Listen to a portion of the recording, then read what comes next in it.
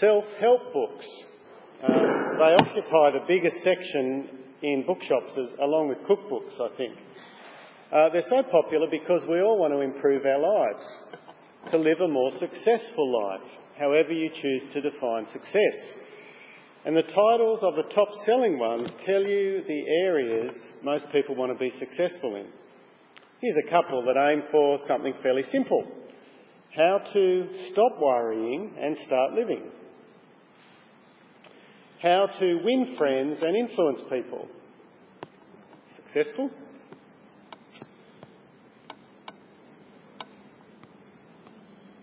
This one by Anthony Robbins, I'm almost too scared to read or put into practice. Awaken the giant within. How to take immediate control of your mental, emotional, physical and financial destiny. It's scary, but it's almost certainly about success.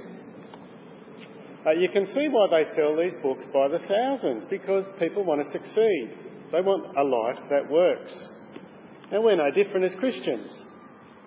God wants us to live a successful life, a life that works, which means a life that achieves the things He's designed for it. But the message of 1 Peter is that a successful Christian life will look very different from the way the world views success. Because the Christian is an alien, a tourist in this life. We're just passing through. We have different priorities and goals and qualities. We saw last week what that looked like. Maybe the key verse of the whole letter, chapter 2, verse 11 and 12. Dear friends, I urge you as aliens and strangers to abstain from sinful desires that war against your soul and live such good lives among the pagans, that though they accuse you of doing wrong, they may see your good deeds and glorify God. That's a successful life in God's eyes. It answers the who, the what and the why. Who are you? Aliens and strangers. You're different and holy. What?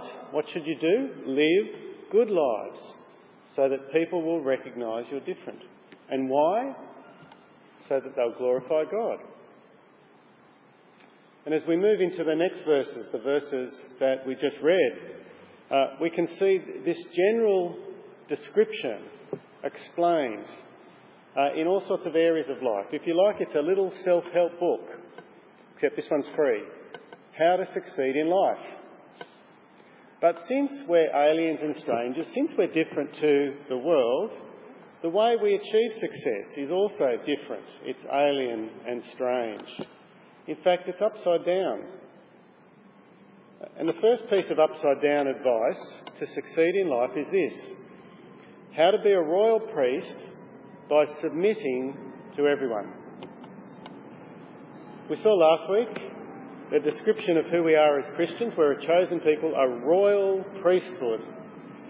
But just in case people get the wrong idea and think that being a royal priesthood is about privilege and power, Peter says, no. You live out being a royal priest, in verse 13, by submitting yourself for the Lord's sake to every authority instituted among men, whether to the king as the supreme authority, or to governors who are sent by him to punish those who do wrong. It doesn't matter who the authority is over you, big or small, in every area of life, submit. Do as you're told. Member of Parliament, policeman, parking inspector, librarian, they can be bossy, pool lifeguard, traffic controller, customs officer. Just obey. And do it because of the Lord, because you want to serve him, because he is your ultimate master. He sees everything. He doesn't just see the action, he sees the attitude and the thought as well. He's your number one Lord, and therefore you should submit to the number two lords. And as we do that, God works out his purposes, which you can see in verse 15. Here's what success looks like. For it's God's will that by doing good you should silence the ignorant talk of foolish men. When we submit, when we do good, That's God's way of being a quiet but powerful witness to hardened cynics. Critics.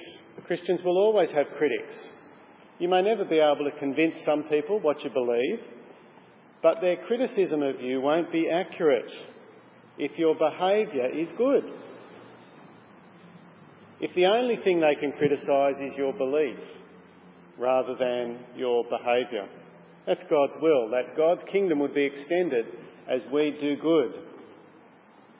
If you jump down to verse 18, you can see what submission looks like for slaves. Not surprisingly, they should submit as well, but not just to the good master. They're to submit to the harsh master as well. And not just to do it unwillingly, with grumbling and resentment, but they're to obey with respect. To have that attitude because they're serving God.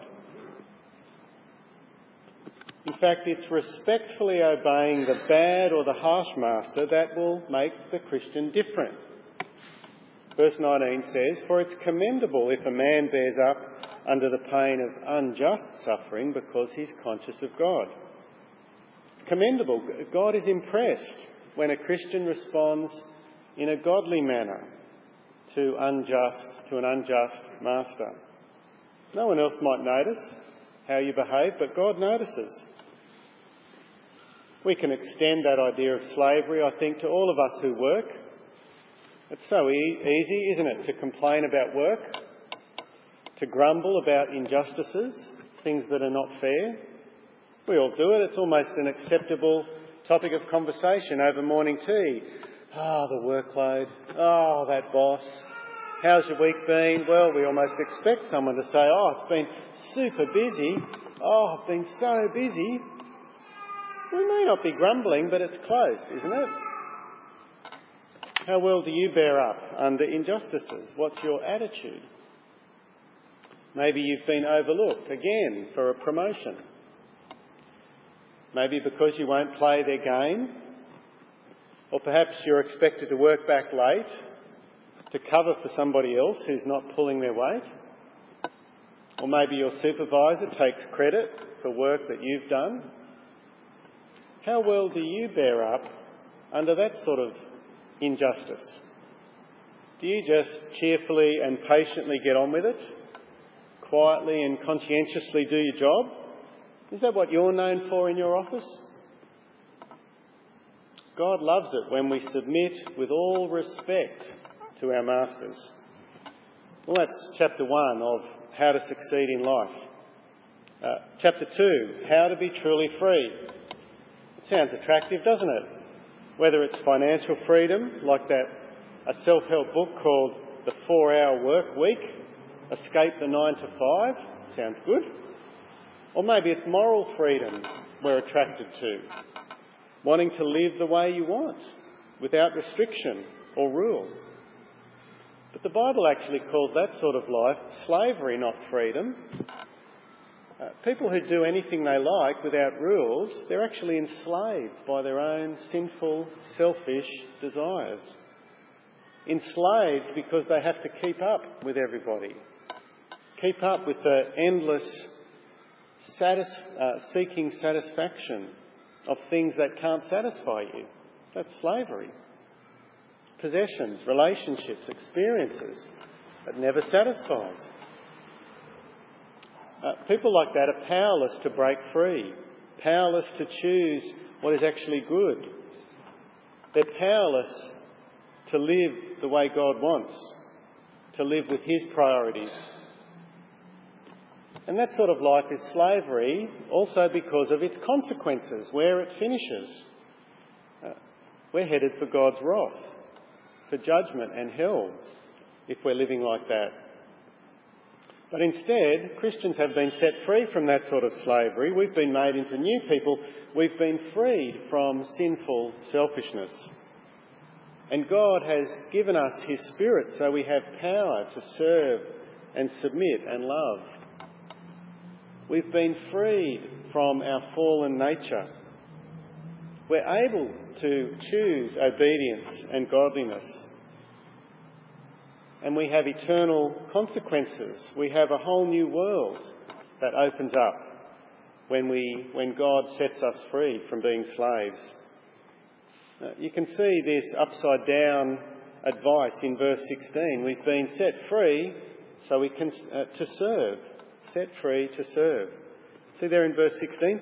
Live as free men, but do not use your freedom as a cover-up for evil.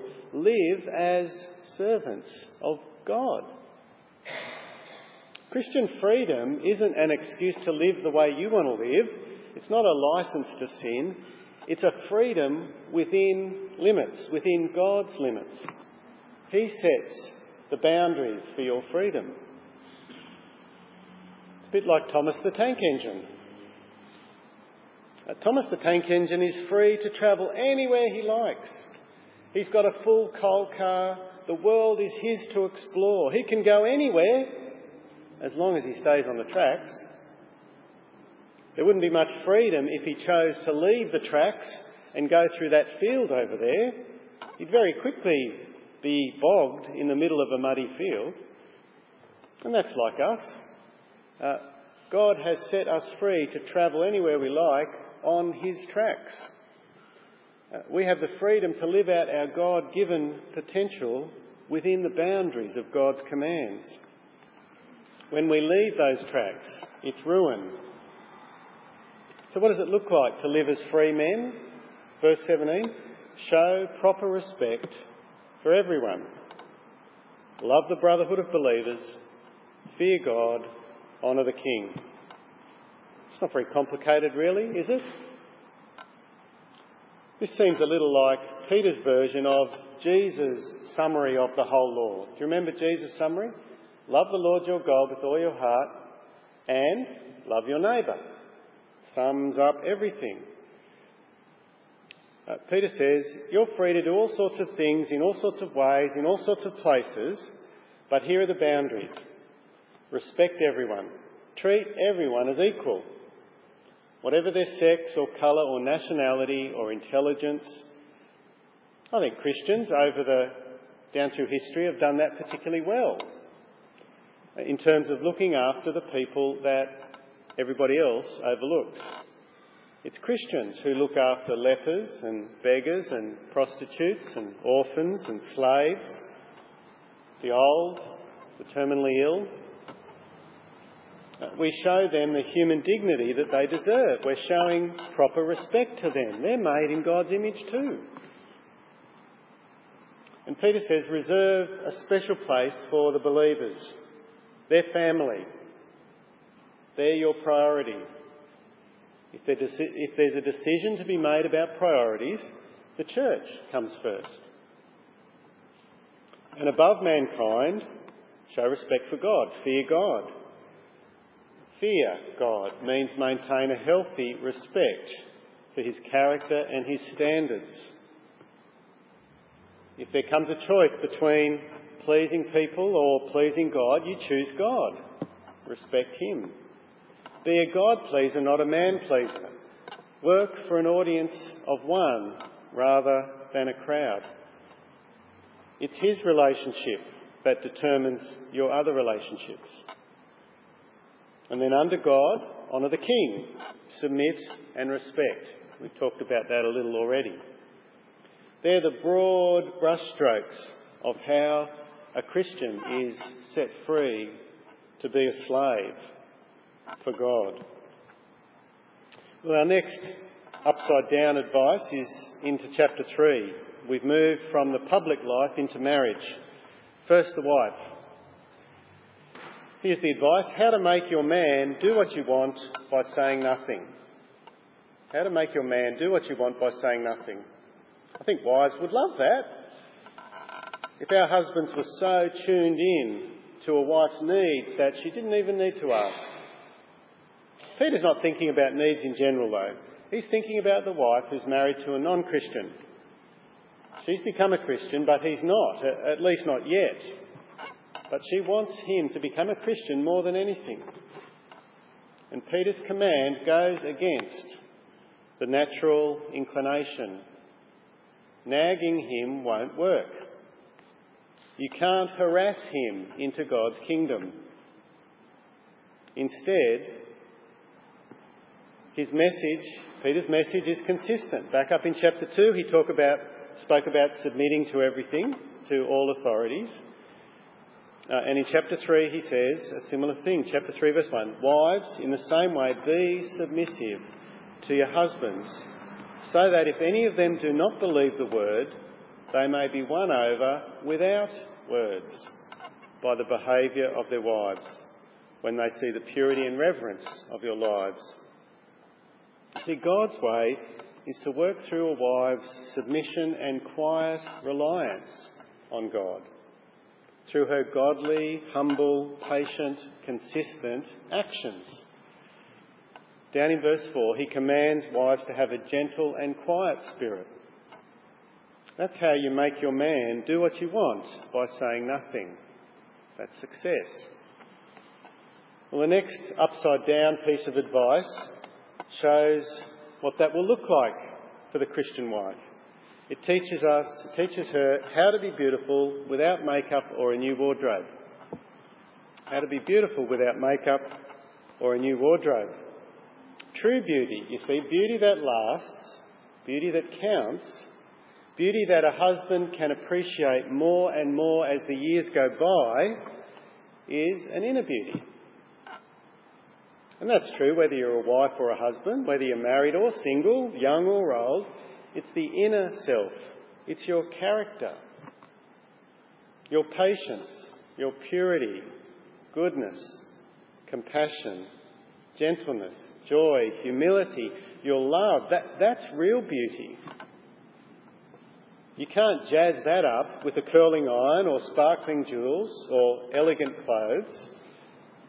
You can't disguise any blemishes in your character under makeup. And what's more, it's beauty that lasts. The 10 visible signs of ageing have no effect on an inner beauty. There's an attractiveness, an engaging and an appealing quality about people who are like that, who have an inner beauty. That's the way to really make your husband sit up and take notice. Not just your husband. God notices that sort of beauty. Peter says in verse 3, don't focus on hair, clothes or jewellery. Instead, your beauty should be that of your inner self, the unfading beauty of a gentle and quiet spirit, which is of great worth in God's sight.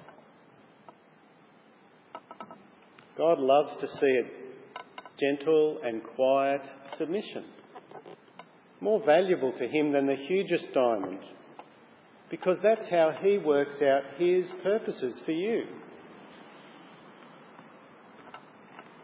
And it's just as important to keep your attention on God as you work on your inner beauty before your husband. Verses 5 and 6 connect submitting to your husband with putting your hope in God. And in verse 6 it connects submitting to your husband with not giving way to fear. So how do those two things, not giving way to fear and putting your hope in God, how does that connect with submitting to your husband? You see, when you trust God to work out his plans in your marriage, then you can let go of scheming and plotting and nagging. You can let go of fear. You can let go of having to be in control. You can let go of pushing. You can let go of criticism of your husband. You see, a gentle and quiet spirit is an expression of your hope in God, because you're trusting that he will work. A gentle and quiet spirit is an expression of your choice not to fear. So wives, how gentle and quiet are you?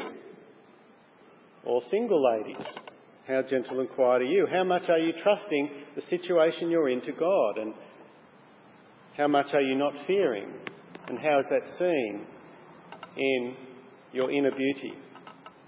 Is your first instinct to speak to your husband about problems, or is it to speak to God? God's the one who changes hearts, who opens eyes and unblocks ears. God breathed life into dead hearts. Put your hope in him, not in your words. Trust God's method. It's submission and a gentle and quiet spirit. It can happen. It does happen. It does happen. Let me tell you about Jill Birkmeyer. She was a struggling young mum in Cairns in 1976. I was 10 years old at that time. Dad had just been appointed to Cairns Presbyterian Church as an assistant minister, and Mum befriended Jill, who lived across the road, gave some practical help with her new baby. Dad helped Jill out with some Bible studies, and Jill ended up coming to the church and being looked after by the whole church. Jill wrote to my dad shortly after she heard my mum had died a number of years ago. And she wrote to thank Dad for how much both Mum and Dad had influenced her life. Dad couldn't even remember Jill. But he read me some of the letter. This is Jill writing. The following year, the Lord brought me out from my miry pit and set me upon the solid rock of Christ. To this day, I've sought to follow the example that you and Leah set. I've sought to always open my heart and my home to those in need, that some may be won to Christ. I've tried to give people sound answers to their questions, be they Christian or otherwise. My husband, Ken, a Scotsman, came to the Lord 17 years later. Now, that was just one sentence in that letter, but it struck me, 17 years. I don't know how Jill lived with her husband during that time, but it's not really the point, because it was God who did it. And God's timing for Ken Birkmeyer was 17 years after his wife became a Christian. God's method does work. So wives, keep working on your inner beauty. Keep not giving in to fear. Keep putting your hope in God for those that you love. It may be your husband, it might be your children, it might be your parents. That they'll be won over without words by the pure and reverent behaviour of your lives. Well, that's wise. Husbands, you might think you've gotten off so far, but let me turn to you. It's the husband's turn. How to be heard by listening. How to be heard by listening. There's another piece of upside down advice. Listen to Peter's command in verse 7. Husbands, in the same way, be considerate as you live with your wives and treat them with respect as the weaker partner and as heirs with you of the gracious gift of life, so that nothing will hinder your prayers. Now, it's funny, as we read this verse with modern eyes and modern sensibilities, I reckon the bit that jumps out at us is, husbands, treat your wife as the weaker partner. And women are sitting up going, weaker? Who's weaker? You try giving birth. But I think for Peter's hearers, the countercultural bit, the bit that jumped out at them was another bit. Husbands, be considerate of your wife. Treat her with respect as the weaker partner, as a co-heir in life.